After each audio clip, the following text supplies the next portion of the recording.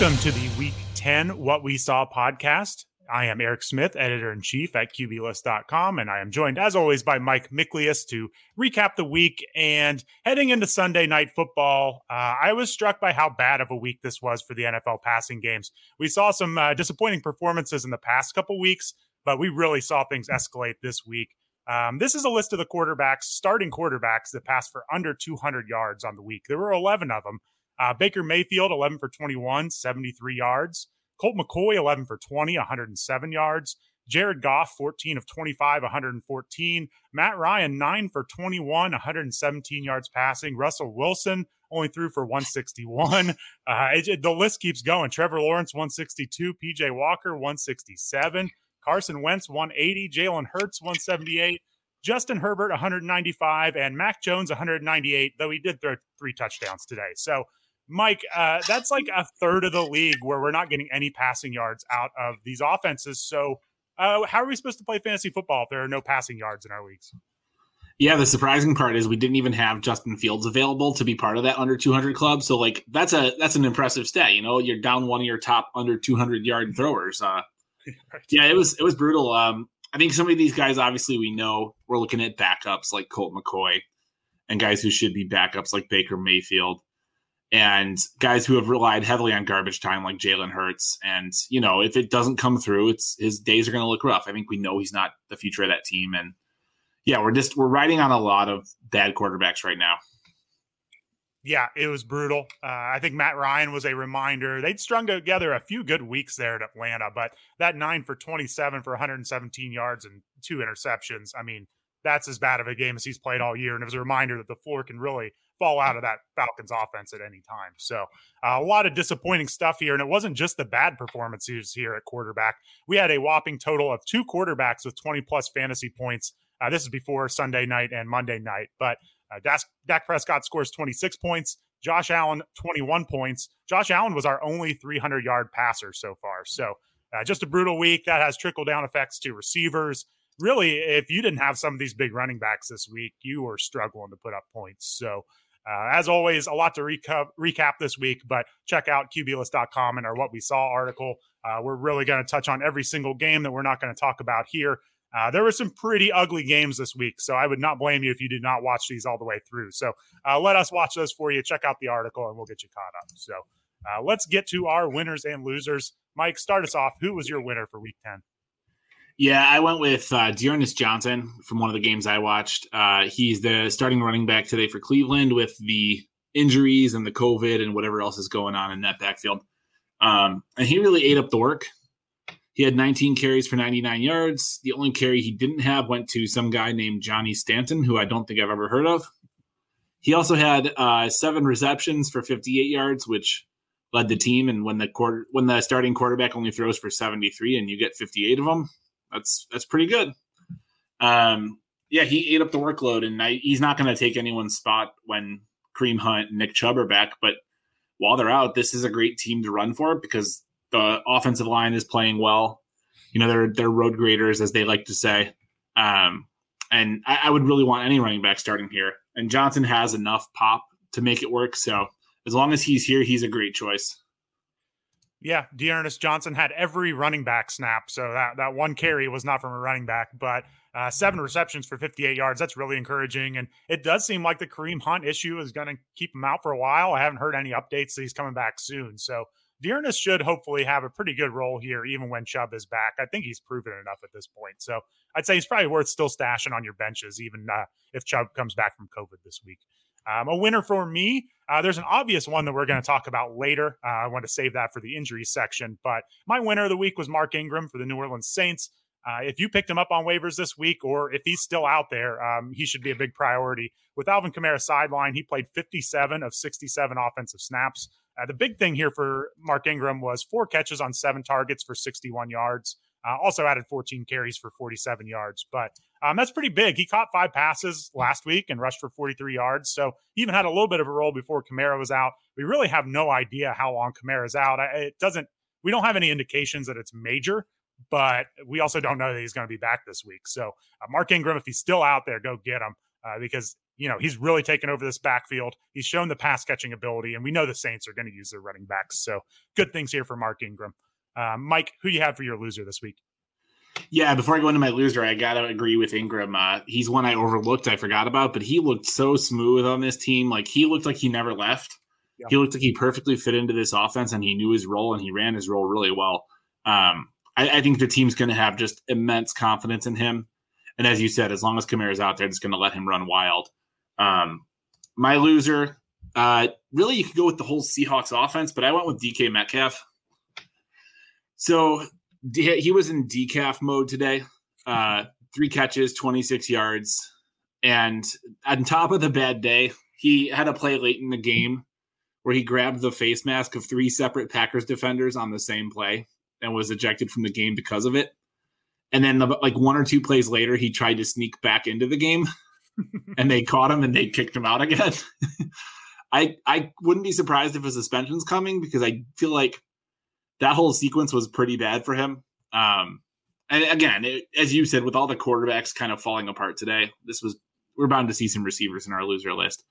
But Metcalf had a bad day. The deep balls weren't getting to him.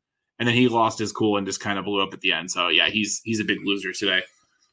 Yeah, we'll talk a little bit more of that when we discuss this game later on. I will say, it does seem like he got ejected, and that seems to be enough a lot of times where players avoid suspensions. So as someone who has a lot of DK Metcalf, I hope he doesn't get suspended. I kind of understood it, honestly. That was a frustrating game for him, frustrating game for that offense. I kind of understood why he snapped when the game was over. And it was funny to see him back in. If you're counting on some garbage time points, you probably weren't laughing a lot from DK Metcalf here, but it was understandable. This was a frustrating game for this passing game. So we'll get more into the reasons of why the passing game looked so bad later. For my loser, I went with Tyler Johnson. It might be a little harsh calling him the loser, but this was a big chance for him with Chris Godwin banged up. Gronk was out. Antonio Brown was out. This was a plus matchup against the Washington football team defense that's really struggled. You could say the whole Bucs offense was a loser, but Johnson was a popular streaming option, and he played a bunch of snaps in this one and just caught 3 balls for 17 yards. So this was a big missed opportunity for Johnson, whether you look at it dynasty-wise or redraft-wise. This was a chance for him to make some plays, and it didn't happen. And, they have some young receivers behind him on the roster, like Jalen Darden. There's a lot of competition in this passing game, so this would have been a nice spot for his long-term outlook to make kind of a play in this passing game, but Tyler Johnson didn't do a whole lot. So I don't know if you have any thoughts on this Bucs passing game, but I was expecting a lot more this week, that's for sure. Yeah, it was a rare Brady fail. He threw 2 picks before he threw a touchdown, and as we know, he's been killing it this year. So unless we see this again next week, it's probably just a blip. I'm sure there's going to be somebody chiming out. He's getting old. He's falling apart. He's too long of a season. But, come on. It's Brady. He's going to be playing till he's like 75, and we're going to be like, I can't believe it. He's probably getting too old, though, and it'll just still happen. Yeah. Go ahead. Any weapon here beyond the big 3 is just kind of like, all right, maybe in a year, maybe in 2 years. But you're right. This was a big chance for Tyler Johnson, and he kind of blew it. So, yeah. Man, I will say the Bucs did lose to the Saints with Trevor Siemian a couple weeks ago, and then they had their bye. So that's 2 bad games in a row from the Bucs. But the Saints is a division game. That's a tough defense. They're the type of team that can kind of shut down any offense. You never know. So I don't think it's too much to worry about here. We're not going to talk about this game, but make sure you check out our What We Saw article for more in depth on this disappointing Bucs performance. So let's get over to the injuries. And this is the big one. It almost doesn't even need any analysis, but we've got to talk about it. Aaron Jones sprained MCL in the 3rd quarter of this game. Further testing is coming up, but it opened up a massive opportunity here for AJ Dillon. He looked good. He always looks good when he gets a chance. So where do we start with this Aaron Jones injury? Is there any more to it than just AJ Dillon's going to be great? Yeah, just on the severity, Jones it happened in the 3rd or 4th quarter. Yeah, towards the end of the game, he was trying to hop off the field on his one leg. He couldn't make it to the sideline, so he kind of went to the ground, was grabbing his knee right away, and was like motioning for the trainer. They took him into the tent. They had him back on the sideline, and the sideline reporters said he was crying, which I don't know if that was good for her to say, like blowing up his spot, but she said he was crying. He talked to his family right away, and he looked pretty down, pretty depressed about the whole thing. So I'm guessing this is serious, and that makes A.J. Dillon a league winner. He ate after Jones went out. I counted 12 touches for him after that point, including 2 touchdowns. Dillon is just going to be a hammer in the end zone, and I think they're not going to get too crazy. They're just going to keep running him straight forward and just hope he piles up a big amount of touchdowns. So, yeah, this is turning Dillon into a league winner. Yeah, absolutely. If he's in your waiver pool for some reason, spend every last dollar that you possibly have on him. It's going to be massive if Aaron Jones misses any time here. Dillon's going to be a league winner. And also, a lot of people like the rookie running back Kylan Hill. He is set to miss the rest of the season with a knee injury that happened a couple weeks ago. So this is a pretty thinned out backfield if Aaron Jones misses any time. And Dillon is the type that can soak up that work. So it's a huge spot for him. I don't really think it is going to affect this offense otherwise, right? I mean, Dillon's looked great. He's even caught the ball well this year. I'm not sure that anyone takes a step back. It's just maybe Dillon is even better than Jones because he doesn't have to share the backfield. Do you worry about anyone else in this offense with this injury? I mean, I know Jones is an explosive player. He's a good pass catcher, but I think Dillon can fill his shoes pretty well. Yeah, that's a good question. I think somebody will pop up to kind of become the new Dillon, like the new number 2 here. I don't think they're going to get any serious work because no one's as talented on this roster as Jones and Dillon. I imagine the offense, I would say it gets a little bit of a downgrade because Jones had more pop. I think he had more big play ability than Dillon has. And Dillon has looked good, but I think they're going to lose some of the creativity. They're going to be a little more kind of meat and potatoes here where they run. They're a little more predictable, but they're going to be able to do it because Dillon's so much stronger and more powerful. Yep. Patrick Taylor Jr. got 3 snaps out of the backfield. He was on the active roster, but you never know when there's an injury. There could be someone else who comes into play, maybe special teams. I'll be honest, I don't know a ton about Patrick Taylor Jr. So keep an eye. It is worth keeping an eye on this depth chart behind A.J. Dillon because there's definitely opportunity. The Packers showed today that if they can, they'll just run the ball and milk the clock and get a win that way. So here's one that I didn't even notice happened until I was reviewing for the podcast, but Cordarrelle Patterson suffered an ankle injury. He did return, but he only played 15 snaps in the game. And this game was such a blowout for the Falcons that we're not really sure, they pulled him again, if that was because of the ankle injury or if it was just because of the blowout. So obviously huge. Patterson had a down game. He's been so good before this, though.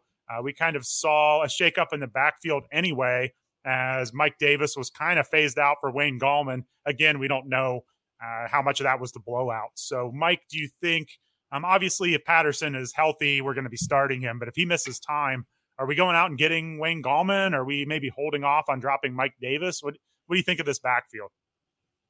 Yeah, so just to be fair, I traded for Cordarrelle Patterson this morning in the Dynasty League, so I'm feeling really good about that. Yeah.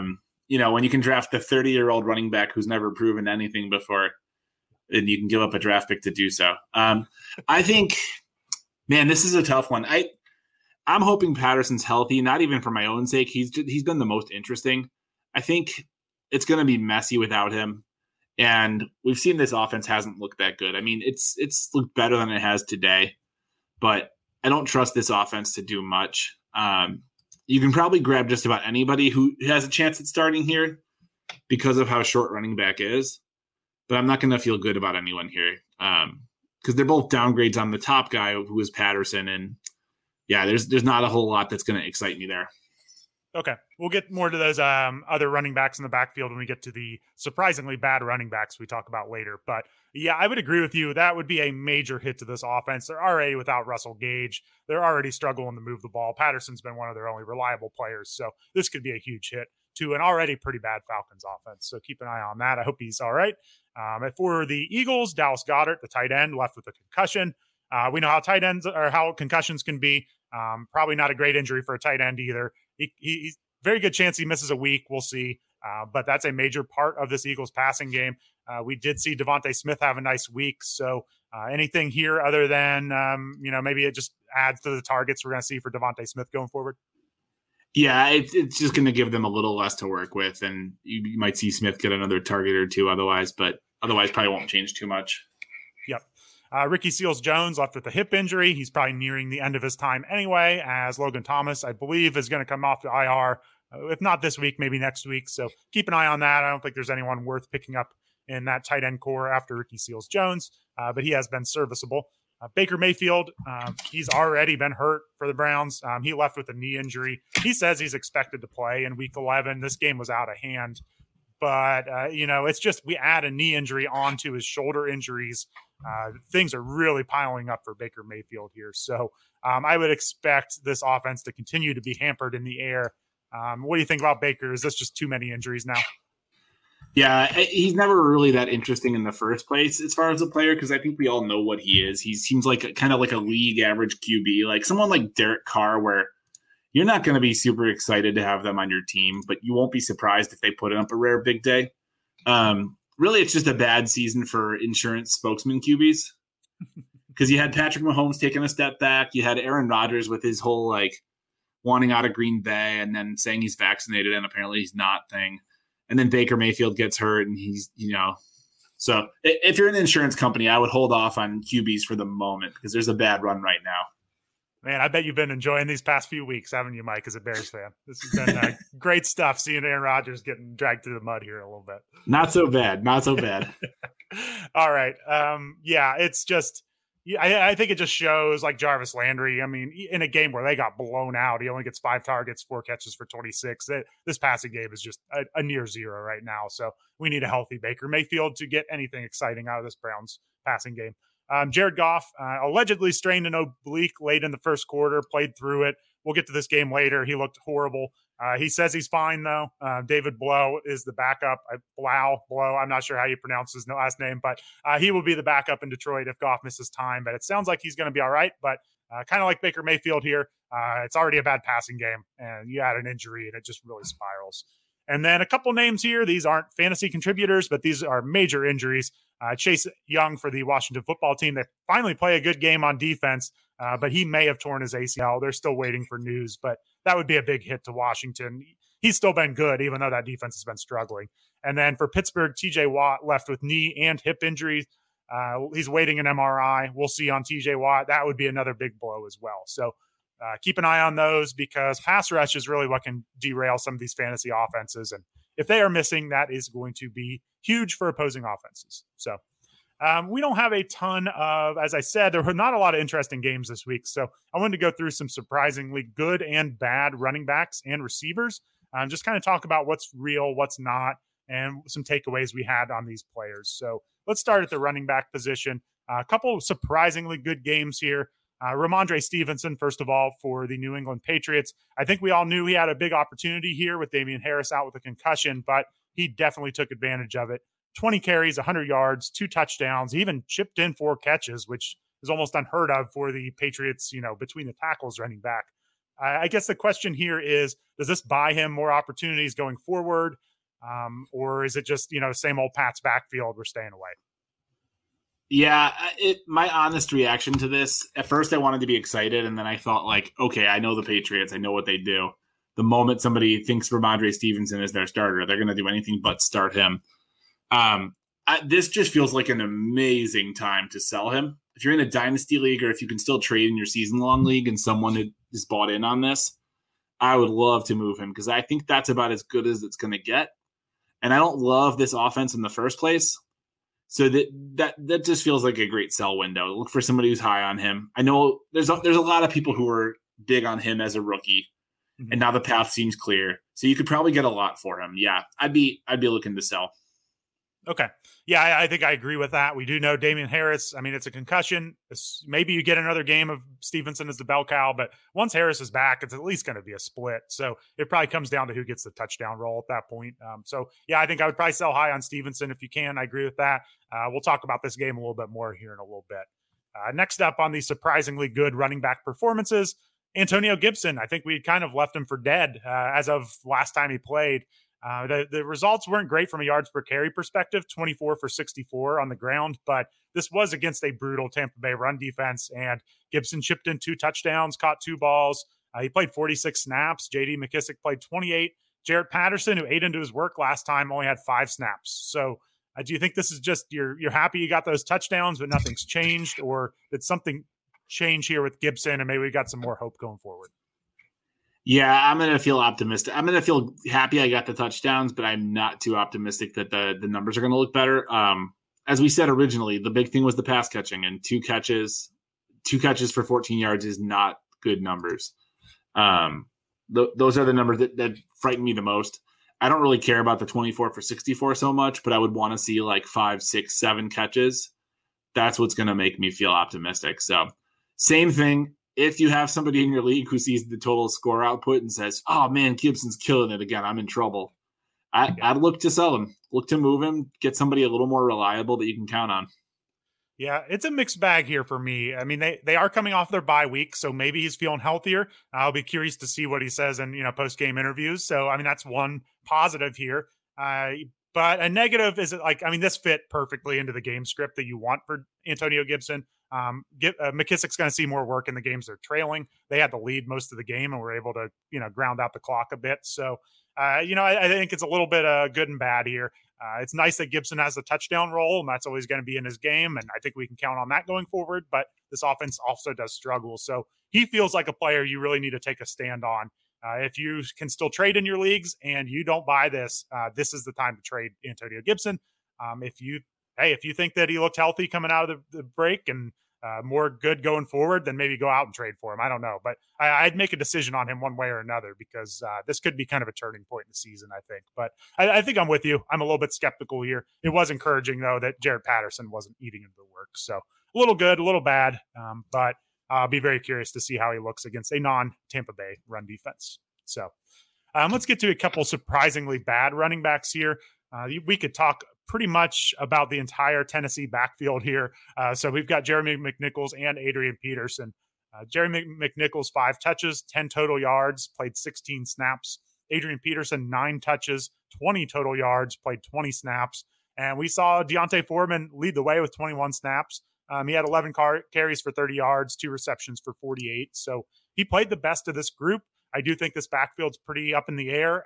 They played a tough Saints defense, so we know it's going to be tough for running backs against the Saints. But are you encouraged by Foreman here? Is he worth going out to get? Or do you think this is just going to be a struggle all year without Derrick Henry? I guess my biggest takeaway is you were surprised that a backfield headlined by D'Onta Foreman, Adrian Peterson, and Jeremy McNichols played poorly. Yeah. Right. I think Foreman is like the eternal flame of fantasy football, right? When he was coming into the league, everybody was so excited. Then he had a big injury, and it was like a year later, we're so excited. Then he got hurt again, and it was like, all right, it's over. I feel bad for the kid, but it's over. I mean, he's going to be the one by default I'm most interested in, but clearly nobody's going to get the Henry treatment. I think everybody in the back of their mind was hoping Peterson would come in and get like 40 carries for like 112 yards and 2 touchdowns and be like, nice, Peterson's going to look horrible, but get tons of work. It doesn't seem like anybody has really singled themselves out here. If anybody can, it's probably Foreman, but I'm not optimistic anybody's going to. Yeah, I was holding out hope that Jeremy McNichols might have a nice game. Tough run defense in the Saints, so maybe they get him the ball through the air a little bit more, but that did not happen. They did hold on for the win, so they're still a good team. They're winning a bunch of games. It looks like they've won 6 straight now. But yeah, nobody's really separated themselves. They do have the Texans next week. That's a great matchup. Then the Patriots, that's a tough matchup. Then the Jaguars, great matchup. Then the Steelers. So there might be some startable weeks here, but it's going to be really tough to figure out. So I would agree. I think Foreman's the hot hand. He may be worth a roster spot. I think you could probably just drop McNichols or Peterson personally. It depends on what's out there on waivers. But do you have any interest holding either of those players anymore? Yeah, it'll be roster dependent. I mean, if you like McNichols coming into this one, I think I can still justify holding him. Peterson feels the most droppable of the 3. The other 2, unless I've really got some depth, I'm good with. I'm probably just holding on to him, giving it one more week. Yep. Okay, and then another surprisingly bad running back. We did talk about this a bit already, but Mike Davis. And it's not so much that we didn't know Mike Davis was toast here, but this was nothing. 4 carries, 18 yards, 1 target. And not only that, but Wayne Gallman played more snaps than him this week. Again, I mean, this blowout was so bad, it's hard to know exactly what happened here. But Gallman certainly played better than Mike Davis in this one. And this is the first week that we've seen Gallman really factor in. So 23 snaps for Gallman, 20 for Davis, 15 for Patterson, who we said missed some time with injury in this one. So, I think there was a reason maybe to hold on to Davis in some leagues just because he was still seeing around 50% of the snaps most weeks. If something happened to Patterson, hey, maybe you've got a volume back here, but it seems pretty clear, even if Patterson's out, Mike Davis is pretty worthless. So we talked about them a bit up top in the injury section, but anything to add here in this Falcons backfield? No, I think that covers it. Again, just trying to hope somebody emerges again. Hope Patterson's healthy. If not, then hopefully either Gallman or Davis just takes the workload and runs with it. Yep. And Gallman, I mean, hey, he's been decent in a few stops in his career. So I think he may be worth an add in some leagues if it's a deep league or if you're really desperate at running back, because he at least produced a little bit in this one, and you can't say that about Mike Davis. So he should earn some more looks going forward. Okay, let's get into some surprisingly good wide receivers. And I don't mean to say that Stephon Diggs having a good week is that surprising, but I think we had all started to get a little concerned. It had been a few weeks since we'd really seen that upside from Diggs. He goes 13 targets, 8 catches, 162 yards, and a touchdown. I get the big question here, I think, with Diggs is, would you sell high on this, or would you expect this going forward? No, I would expect this going forward. I think, excuse me, I think this offense is going to heat up, and I think they're going to get back to normal. A lot of teams kind of like to go for that deep attack, and it helps when you've got like the strongest arm in the league. You're going to do it better than everybody else can. So I think Diggs will be back to normal. We may not see the crazy season we saw last year, but I think he'll be fine, and he's still at number 1. Okay. Yeah. I just, he'd only had one 100-yard game coming into this week. So it's really good to see that ceiling for Diggs with 162 and a touchdown. So definitely encouraging. Cole Beasley didn't play a ton. He was a little banged up with a rib injury. So that probably didn't hurt either. But there's so much, passing volume in this offense. Expect good things for Diggs going forward. And then we'll go to the Pittsburgh wide receiving core. It was an ugly game. We'll get into it later. But they got so many injuries at receiver, and Ray McCloud got 12 targets, 9 catches for 63 yards. He's kind of the player that replaces Juju Smith-Schuster in this offense in the slot. Do you think there's any deep league appeal here for Ray McCloud? Because 12 targets, that's a legit number. I know they threw 50 times, but that's still a lot of work. Yeah, I guess there's minimal. I mean, anybody who blows up a little bit, he's going to have some appeal.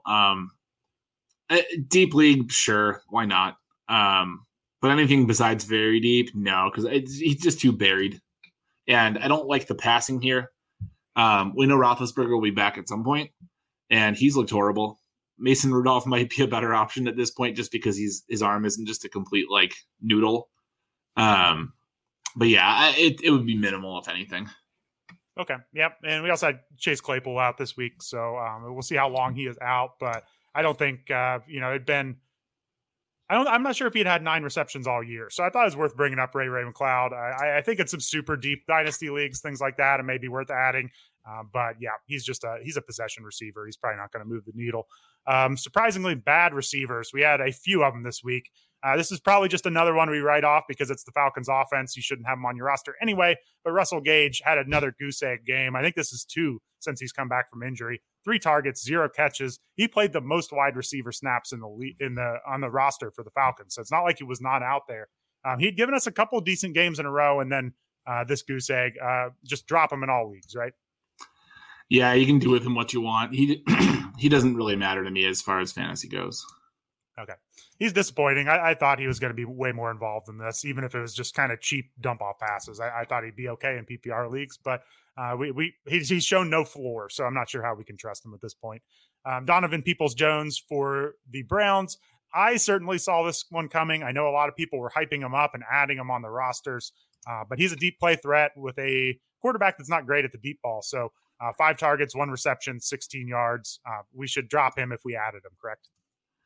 Yeah, unless you just really need a boom bust flex, because of course he's going to be capable of making a big play. And I think he was close to making a big catch today, but that's the thing.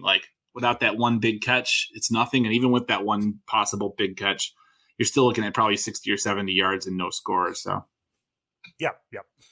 All right, and let's get to the real interesting one here. A.J. Brown, 4 targets, 1 catch for 16 yards, 1 carry for 7 yards. Receivers have these games, and we can't read too much into them most of the time. But I do think it's interesting with Julio Jones on IR, Derrick Henry on IR. Are we reaching a breaking point with this offense where, sure, they're still winning, they're putting up some points, but there's just too much focus on A.J. Brown? I know he's a monster. He can break tackles. He can make plays, but I'm wondering if it's just adding up, and this is going to be trouble until they can get a complimentary piece to take some attention off of him. Yeah, it's definitely going to be tough. When you are the only show in town, it makes life miserable for you. I think he'll be fine. I think we'll see him adjust to it. But I think it is something that's going to take an adjustment because all of a sudden that monster running back that you're used to living with isn't there. And now this, future Hall of Fame receiver who's on the other side of the field isn't there. And it's like, yeah, okay, everyone is just staring at you and you've got to make everything happen. I think Brown's good enough to make it happen. It's just going to take him kind of figuring it out. And it might even take another game. But I think long run, he's A.J. Brown, so he'll be great. Okay. Yeah, I tend to agree. Last week, he saw 11 targets, only caught 5 for 42. That was against the Rams, though. So I think we can give him a pass. He just played the Rams and the Saints, two of the best defenses in the league. So I do think it's worth keeping an eye on, but I would expect A.J. Brown. If not, maybe getting up to that wide receiver, 2-3 overall type range. He's still going to be a wide receiver 1, top 12 receiver. So I'm not too concerned. But we'll see if this offense kind of comes back to earth a little bit here as we go forward, and there's more on film with them. All right, well, time to get into the games that we watched. Again, please check out QBList.com. Look at all of our write-ups on every game, what happened to the Bucs in more detail. Should we be worried about the Chargers? We're going to cover it all. Our staff watches these games from start to finish and really goes deep into them. So please check out the article. A lot of work goes into it, and it's really good stuff. Also check out our PL Plus membership. Help support the site. Talk football with us 24/7. Go to pitcherlist.com/plus to join. Lots of good stuff here. And, you give us last minute sit-start questions. We're happy to help. We were doing that this morning. There were 2 or 3 of us answering most of the questions, so you can get a few different perspectives. So it's always a lot of fun. And as we start getting closer to playoffs, I feel like the sit-start questions get a little more complicated. So a good way to get some personal advice here. Let's start out. Mike, you watched just about all this game, and it was an ugly one. Browns lose in New England, 45-7.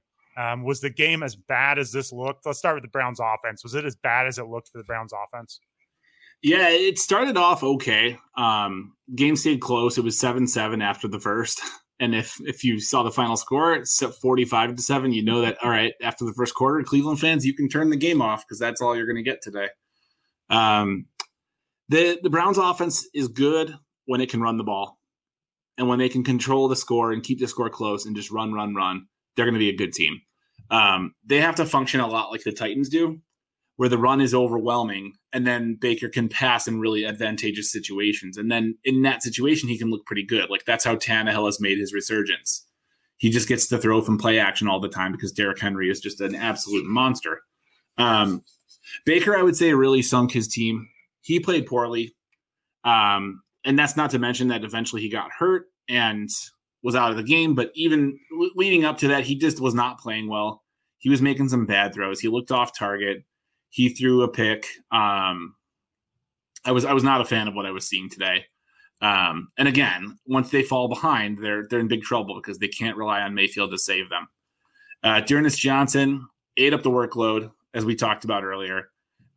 He's getting really good blocking, but he also did something with it. So he's a capable runner. He's not at the level of Hunt or Chubb. He's not going to threaten to take either of their spots if they're both healthy. But he's valuable because this is a valuable backfield. I would want to start almost any back in this backfield. And then as for the receivers, I said Landry was actually the most interesting to me. We know he can kind of eat up the targets. And if he can get into a groove with Mayfield again, like we've seen in the past, that's where I would want to look. I don't love the idea of starting him, but I feel like if he gets hot, he could be worthwhile for a little bit. So that's kind of what I saw on the offense here. Okay. So, Mike, you're telling me that Odell Beckham leaving, that was not enough to turn this offense around. That narrative was incorrect. Yeah, everybody knows if you listen, I'm not a big OBJ fan at this point in his career. But, yeah, you certainly don't get better by getting rid of him. And, again, when your quarterback is just making mistakes left and right, it's tough to do anything. Yeah, there are a lot of people saying that Baker plays better without Beckham, and, I don't know. That feels like a small sample size sort of thing. So I would pump the brakes on that. But they probably don't need him because they weren't getting him the ball. But I don't think that fixed the offense by getting rid of Beckham for sure. So, yeah, I don't know. It's just wild. I mean, it was a good point, you comparing them to the Titans, because as good as this team looked last week against the Bengals, And I know the Bengals are not, hey, I'm a Bengals fan. I know what kind of team this is, but as good as they looked last week and compared to this week, it's pretty wild. So I think that's what's happening with some of these teams across the league, these disappointing performances. Some of these teams, when they have the lead, are just a totally different team. And if they're down multiple scores, it's different. So this one got out of hand, turned ugly real quick. But, once Chubb's back, we're playing him. We talked about Dearness Johnson a couple times. So I think we're pretty good to go. I think Jarvis Landry, you could drop him in leagues if you have a deep team and you need that spot. He is going to, give you a little bit of a floor every week, and he could get a little better here. If Baker Mayfield remains this injured, I just have a hard time. I mean, they're almost better off with Case Keenum at that point. So I don't know. Did you see any? I mean, I guess Case Keenum got sacked 3 times on 15 dropbacks, so he's probably not the answer here either, is he? So it's actually funny.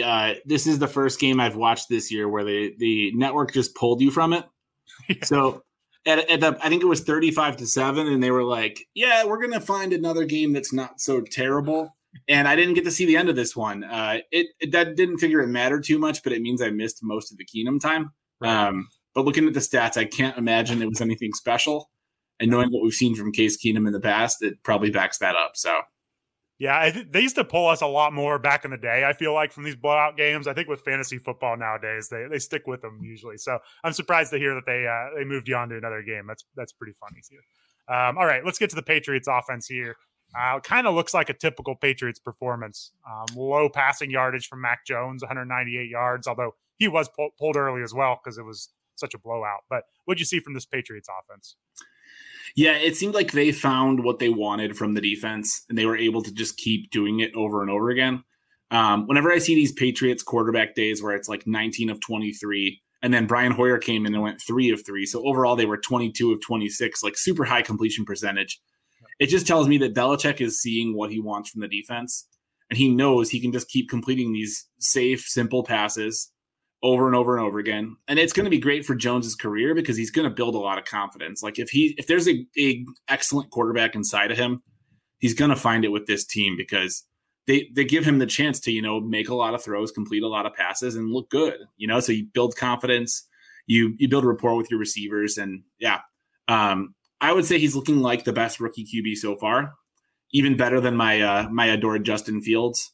But as I said, I think a lot of that is scheme. And if you put him somewhere else, like if you put Mac Jones in Chicago and Justin Fields in New England, I'd probably say Fields looked like the best one of anybody because, again, he's got a better coaching staff and a better scheme around him. Ramondre Stevenson, as we said, he ran very well. The question is, will he keep the backfield? And as we said earlier, I'm skeptical, so I'd be a seller. If you have him on your roster and you can't trade him for good value, and good value I would say is minimum an RB2 from somebody, maybe a low-end RB1 if you package something with Stevenson. But if you can't trade him, I'd still feel happy to start him next week because he's the best chance to start here, and he's the best chance to really rack up the workload. And then Hunter Henry, he continues going on his tear. I was looking up his stats, and it's just pretty crazy what he's been doing. It feels like he scores a touchdown every week, and he did it again today. So anybody who's got him is just loving it. He had four catches. 2 of those were touchdowns. He's caught a touchdown in 5 of the 6 previous weeks. I wouldn't even try to trade him. It's going to run out eventually, but you're not going to get the value you want from a tight end trade. So I would just hold on to him and keep riding it until things fall apart and just hope it rides out the rest of the season. Yeah. Okay. Yeah. Let's get into the pass catchers here, but I kind of want to focus it to start with the running backs. It seems pretty clear that Brandon Bolden's still the third down back, right? I mean, he catches 3 passes on 3 targets for 38. JJ Taylor got some rushes, but was not involved through the air. So it looks pretty locked in that it's like Damian Harris and Stevenson on the ground and Brandon Bolden through the air going forward. Does that sound pretty accurate? Yeah, I would say that's pretty fair. Okay. So that means Bolden has a little bit of value, right? I mean, some deep leagues, you could put him in a pinch at flex. I mean, if he's going to catch 3 balls and 38 yards receiving in PPR leagues, that's got a little value. So looked like they trusted him. They were using him a bunch, right? Yeah, and I think it's one of those things where, let's say the game scheme kind of leans more towards the pass catching back. We could see a day where Bolden's 3 carries becomes like 5 or 6 or 8, and those 3 catches could become more like 5 or 6, and we're saying, oh man, is this a problem for Stevenson? in typical Bill Belichick fashion.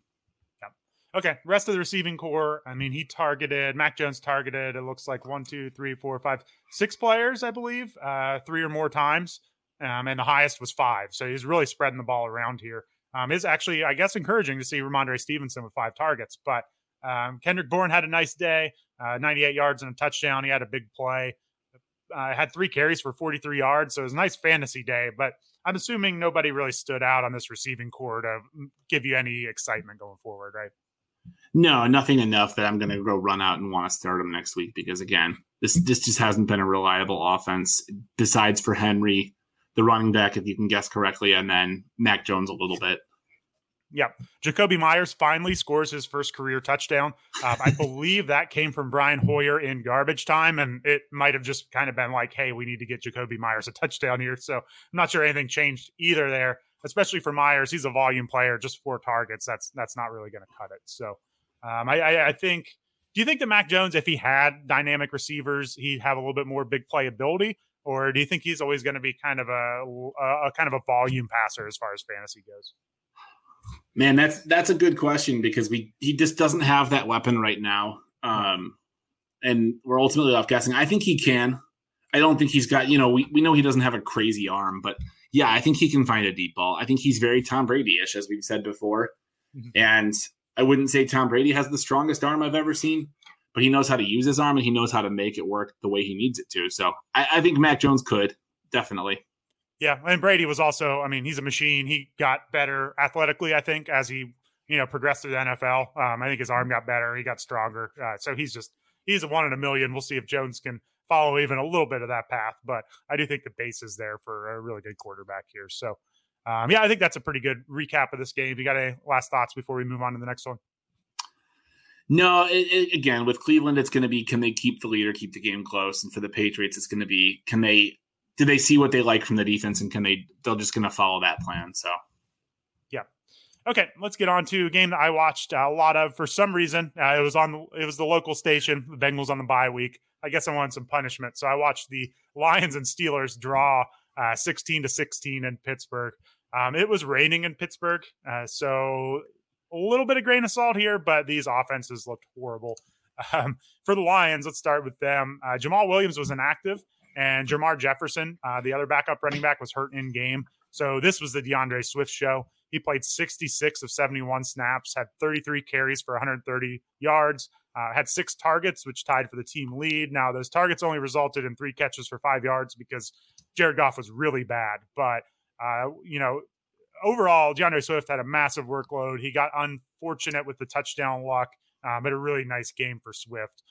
What happened with the touchdowns was Jefferson broke a 28-yard touchdown, and a player I have never heard of, Godwin Igbuike, he busted a 42-yard run. I believe he's actually a converted defensive back, I saw. So he busted a long run. And so, without those, if they get tackled at the 2, I think Swift's back on the field and he's getting a touchdown. So could have been an even bigger day for Swift. He looked good as always. Keep starting him like you would because he looks like a great fantasy asset going forward. I will note that with the rain, I mean, they were just running like crazy. They had 39 carries for 229 yards as a team. But if you take out the long run for each running back here, and there were 3 20-plus yard runs, this was 36 carries for 138 yards for the Lions, 3.8 yards per carry. So it looks like a super impressive stat line on the ground, but it was kind of living off of a few big runs here. So probably not much else to get into this backfield, I'd say. It's DeAndre Swift, and especially with Jamal Williams out, he's going to get a huge workload. But any questions on any of these Lions running backs? No, I thought your pronunciation of Godwin, whatever that was pretty good. I got to give you credit for that one. So, but otherwise, yeah, hopefully Swift just keeps the workload and we can just put everybody else here to bed because everybody except for the Detroit Lions coaching staff is just like, please, let Swift just take everything. We're done with all these other like schmoes. I think they're even getting there. So there's not much else on this team to be excited about. So as far as Jared Goff goes, he was awful. It supposedly he suffered an oblique injury early in this game, and the rain didn't help. But he was barely even able to throw a spiral in this game. There were drives where the Lions just didn't pass the ball. I remember one drive, it was like first down run where it got blown up and they lost 5 yards, and then another run that lost 3 yards, and it was 3rd and 17, and they just did it. It wasn't even a draw. They just did another run. They were just like, yeah, this drive's over. Let's move on to the next one. So they gave Goff nothing. He actually kind of added to his stats in overtime. So it's not like it's just he got to 114 yards with an overtime period, a full overtime period. So it was just as bad as this looked. He almost took a safety. He was sacked 4 times. He didn't throw a pick, but he should have thrown a couple. So really brutal game. The weather didn't help, but this whole passing game looked really bad. And TJ Hawkinson was, the most affected by it. He played a team high 67 snaps. He ran just as many routes as the wide receivers did, but he had 1 target, no catches. So we've seen this from Hawkinson. He actually had seen a lot of work lately, but he's had a few complete duds this year. So this was just one of them. He's still a good tight end in fantasy. He may not be that top 3 tight end we kind of hoped he'd be, but I wouldn't panic too much. He was out there. This was just a horrible game. And with Goff out there, we're going to see this. But otherwise, I mean, there's no receivers we want here. So I don't even know what else to say about this Lions passing game. You got any comments? Yeah, so I think this sums up the Lions offense perfectly. At the start of the second half, they scored a touchdown on their opening drive. After that, their drives were punt, punt, punt, punt, punt, punt, missed field goal, punt, 1 play to end the game. That pretty much sums up my thoughts on the Lions. Well said. I'll leave it at that. So let's get on to the Steelers here. I'm sure some people are curious to know how Mason Rudolph looked. Ben Roethlisberger's been so bad, hey, maybe this was a step up with Rudolph. And again, the weather was bad here, so maybe we shouldn't judge him too harshly, but Mason Rudolph looked really bad. He seemed like when he tried to put touch on passes, he put way too much touch on them, and he just kind of lofted them up for grabs. It's like he was trying to have some touch on the ball, but just did not have the feel for it and was throwing some ugly passes that he honestly could have thrown more than 1 interception as well. They let him throw 50 times for some reason. I really don't know why. Najee Harris had 26 carries for 105 yards and only along a 12, so it's not like it was based on one big run. But they just let Rudolph keep throwing it, and he only got to 242 yards on 50 attempts. So did not take a sack, but it was not a good performance here. And he somehow even looked about as slow as Roethlisberger when he was running the ball. He had 36 yards rushing, but I would not count on that going forward because did not look athletic here. So nothing here from Rudolph. You're not getting a little bump if Roethlisberger misses more time. They need to draft a quarterback next year for sure, or sign one. I don't know what they're going to do. But otherwise, a wide receiver. Rudolph has targeted James Washington in the past quite a bit. I believe they went to college together. But Washington had an early touchdown, but otherwise was pretty much not heard from. Deontay Johnson, 13 targets, 7 for 83. He did have a bad fumble, though. And then we mentioned Ray McLeod earlier, 12 targets, 9 for 63. Honestly, didn't notice him that much when I was watching the game, so it's not like he was flashing out there. So nothing really changes here at receiver. Deontay Johnson's the one you want. And then Pat Freiermuth, the tight end, 9 targets is encouraging, 5 for 31. He had a late fumble that I don't think they would have been able to make a field goal anyway, but it pretty much ended the game. But I will note that Eric Ebron was playing and did eat into his work a little bit. So I think Freiermuth is still a good start, but he's pretty touchdown dependent, and he didn't score today. So it was a bit of a disappointing game. So I don't know if there's much else to talk about here in Pittsburgh. We'll see in better weather with Roethlisberger back. But I think they need Claypool back because there's no explosive playmaking without him. Yeah, Deontay Johnson is fun to watch. He kind of reminds me of like if you picture a kid who's like been invited by his dad to help him on a project, and this is the first time he's gotten the big call up from dad, and he's so excited that he just keeps making stupid mistakes, and the dad is just looking at him, shaking his head like, if he wasn't ready, I shouldn't have done this yet. I feel like Deontay Johnson, like you're like, 13 targets, 7 receptions. But basically game-losing fumble. Like he always does this. It was the drops. Then it's this fumble. Like, I feel like if he can just get focused, man, he could be just a killer. But until then, it's going to always be frustrating when he makes that one stupid play that makes you want to tear your hair out. Yeah, and he gets open, and targets are usually the best sign of talent at receiver. He's always getting targets, so that's a great sign. But yeah, I mean, even on the fumble today, he had a really nice run after the catch, made a big play, and then fumbled at the end of it. I've kind of always given him a little bit of leeway on the drops because sometimes I feel like Roethlisberger, it's so much short stuff, and he's so off target that it just makes it tough for these receivers. But you're right. I mean, lots of drops, fumbles. He's left games with injuries. It kind of always feels like 2 steps forward, 1 step back. But I'd love to see him with a good quarterback. I think he could have a monster year. So, I don't know. Otherwise, this was just a brutal game all around. The weather did not help, but these quarterbacks were pretty bad. So let's get to another disappointing offensive game. We both watched a bunch of this one. Seattle loses in Green Bay. Packers 17, Seattle 0. I guess Seattle should have just stuck with Geno Smith, huh? Geno Smith's better than Russell Wilson. Yeah, we always knew Russell Wilson was a fraud, and it's finally nice to see the NFL media, big NFL media, finally just admitting it. No, Russell Wilson's excellent. He's one of I think one of the best quarterbacks in the league right now. But he looked bad in this game. He looked like, I think we talked about this earlier, he looked like he wasn't ready yet, and like maybe another week or two would have been a good thing. We were all hyped up about, oh my gosh, he recovered so quickly, and then he played horribly, and it's like, well, maybe he just didn't recover all the way. Maybe instead of he just tricked somebody into letting him play, and they're like, yeah, fine. It's better than Geno Smith. Yeah, that is his passes. He still looked like he knew what he wanted to do, and he threw a good ball still, but everything just seemed to float a little bit. His deep balls just took a little too long to get there. And because of that, the defenders were just reading him and picking him off. They picked him off twice in the end zone. Which I feel like was a Wilson hallmark of his career, that he didn't make mistakes in the red zone. And again, he throws a nice ball. It looks like it was missing some zip. It wasn't quite what it's supposed to be. And because of that, Metcalf and Lockett really struggled. And I don't put too much into that, as I think we said earlier.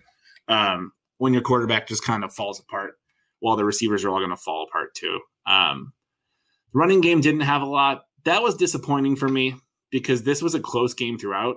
Going into the fourth quarter, it was 3-0. So Seattle could have run as much as they wanted, and you would have thought with Wilson coming back, they would have tried to run a lot more. So that's definitely a disappointing low number to me. But otherwise, good day for Gerald Everett. That's about it. Everybody else was pretty bad on this one. Yeah, so I mean, I'll say Russ. He did not look right, and it was a cold game. And that combined with coming off a broken finger, it makes sense. He threw some behind Metcalf on a couple passes. He had some deep balls. He just couldn't get down there quick enough, I think. A little bit too much air under it, like you said. So he took some sacks where I think he was maybe being a bit cautious, didn't want to get re-injured. So I think it was a combination of things here. But he'll probably be fine in another week. But I do think that injury affected him. Otherwise, in the backfield, surprisingly, it was just Travis Homer and Alex Collins. 31 snaps for Homer, 30 snaps for Collins. Rashad Penny, I missed it. Was he injured? I mean, he's coming off an injury, but he played last game, and they were using him a decent amount. I'm not sure if he was hurt in this one, but they did not use Penny or DJ Dallas at all. So it was all Homer and Collins here. But yeah, still not enough to get anything going here. Otherwise, they used Gerald Everett quite a bit in this game. He was heavily targeted, I believe. Well, he was tied for the team lead with 8 targets, but he turned that into 8 for 63. Everett looked really good. He was breaking tackles. I kind of think it was probably just because, one, Wilson did not look good throwing the ball. 2, the line was not blocking well, and they really did not have time to get the ball downfield. So I think Gerald Everett just kind of happened to be the one they could get the ball to in this one. Is that kind of your assessment on him, or do you think he's worth an add in some leagues? Yeah, I think that's fair. Between his 8 targets and Homer's 4 targets, the likely outcome is just, line was bad, game was going poorly. Let's just get the ball out of his hands quickly and protect our QB. Yeah, I do think that's worth watching going forward, though, because their line was getting blown up. There were a few plays where there really wasn't much of a blitz, and there were like 4 guys in the backfield, and that's going to be huge if they can't get the ball downfield to Metcalf and Lockett. So that is worth keeping an eye on, even if Wilson's healthy. That could be an issue, but I would expect better days. So what do you think of this Packers offense here? Rodgers was back. He looked mostly like himself, but it was still a lot of struggles. Yeah, this one was harder to stomach because, again, the Packers feel like they should have been at full strength here. They should have been running well and playing well. Real quick, it feels worth mentioning, Jones, it was confirmed as we go here, sprained right MCL. He's had 3 other sprains in his career. The last one looks like it took him 2 weeks to come back from it. So I don't know how he comes back from a sprained MCL in 2 weeks, but if he can, it shouldn't be too long. But as we said earlier, that should be fire up the Dylan shares full speed ahead. Rodgers looked like he was playing fine. I'm not going to call it great, but he looks like he was playing fine. Maybe we attribute the weather to this too. He's obviously been dealing with distraction, but I didn't see a lot of bad. His interception wasn't great. As far as the pass catchers, Devontae Adams was killing it like normal. He 7 receptions, 78 yards, didn't get a touchdown, but otherwise looked really good. And then as we talked about the backfield, AJ Dillon's going to be a monster here for at least a couple weeks, it looks like. Yeah. I mean, I think this happens with the Packers sometimes. Their defense is playing well. They trust their running game. And, I know it was only 3-0 going into the fourth quarter, but they felt pretty comfortable with the game, I think. They ran 32 times past 37. So they kind of get into these games sometimes where maybe they could air it out a little more, but they're pretty confident just running the ball, playing possession. I mean, they really kept the Seahawks off the field a ton. So Seattle couldn't get much going offensively. And sometimes the Packers just kind of get like this and will just grind teams to a win like this. So I don't think there's a ton to worry about here. They're starting to get back to full strength in the receiving core. Valdez-Scantling had only one catch, but a deep catch for 41 yards. So they've got some more complementary pieces back here. So, I don't know. I didn't really think there was a ton to take away from this team either. Rodgers missed a few throws, had a bad throw for a pick, but otherwise he looked like Rodgers. So I think we can start the same ones we always start in Green Bay going forward. So anything else? Go ahead. Yeah, to your point, Green Bay had the ball for a little over 39 minutes. So they, as you said, they really did just grind away this one, and they were happy to do that. And it was a little scary if you're a Green Bay fan because Seattle was playing poorly and they're losing record. And after 3 quarters, it's 3-0 and you've lost your starting running back. So Green Bay fans can't love winning this way, but you're right. And I think the coaches were happy to do it and they felt good enough. So. Yeah, and I wouldn't be surprised if they take it easy with Aaron Jones. I mean, they're 8-2 now. The rest of the division, Vikings are in second at 4-5. So, I mean, they still want to play for the bye week or whatever seeding for the playoffs, but there's really no reason for them to rush back Jones. So, yeah, I think this is Dillon going forward. And I've got a lot of best ball rosters where I'm not too upset that Dillon's going to have the backfield here, that's for sure. So, all right, well, that's going to wrap up the games that we paid a lot of attention to. Mike, did you have any just big takeaways, other games you caught pieces of, or players on your roster that you want to complain about, anything like that? Yeah, the Lions and Steelers, they deserved a tie. When I got switched off the Browns-Patriots, that's the game I got switched to. Mm-hmm. And I was kind of excited because I was like, oh, it's a close game. This is better than 35-7. And then I just watched 2 teams just try so hard to give it away. The Lions missed a field goal to win the game. The Steelers were twice in field goal position and fumbled it away in a bad way. And other than that, just a lot of lack of offense this week. But we'll get Justin Field fired back up next week and the offense will come back with him. So it'll be all good next week for the Bears. Yeah. And I guess I'll have a quick comment on the Broncos offense. They looked good last week, did not look good this week. Bridgewater he's just so limited. They really didn't make any big plays. It's hurting. I mean, Jerry Jeudy ends up 6 for 48, but some of that was in garbage times. Cortland Sutton's disappearing. It's a bit frustrating. Javonte Williams looked really good. The 8 for 48 line is a little misleading. He had a couple big runs called back for penalty, but man, he's still splitting the work with Gordon, and Gordon looks good himself. But Javonte Williams really looks like he could just blow up if Gordon ever gets hurt. But I really do think it's at the point where we're waiting on an injury. So that Broncos offense frustrates me. And I kind of got roped back in after they looked good against the Cowboys last week, but I'm kind of regretting that this week. So otherwise, it's good to see Christian McCaffrey back. I know he didn't get a touchdown, but 13 carries for 95 yards, 10 receptions for 66 yards against a tough Cardinals defense. I know they jumped out on top of them, but welcome back, Christian McCaffrey. We certainly missed you. So hopefully he doesn't get vultured too much by Cam Newton. Cam Newton played some red zone work and scored 1 touchdown and threw for a touchdown. So it was cool seeing Newton back out there. I wouldn't be surprised to see him next week. Did you catch any of that Panthers offense? No, I didn't, but I see that Chuba Hubbard also stole a touchdown. So McCaffrey might be in trouble. Too many guys coming in and stealing. Yeah, it was pretty brutal, but you'll take those 10 catches all day. So I think Cam, I would not be surprised if Cam's out there next week, though, because he looked good. PJ Walker, 22 of 29, but just for 167 yards. So it's going to be fun to see Newton out there. I wonder if he's worth a pickup in some deeper leagues, because you're always going to have that rushing upside with him. He rushed for a touchdown today. So if he's healthy, he's going to be an asset in fantasy leagues for the most part. So. All right, I think that wraps it up. Again, please check out QBList.com to see all the write-ups, and I will talk to you Thursday night, Thursday morning for our Sit Start podcast. Make sure to check out our Waiver Wire podcast coming out Monday night, Tuesday morning. So thanks, everyone. Enjoy the rest of the week.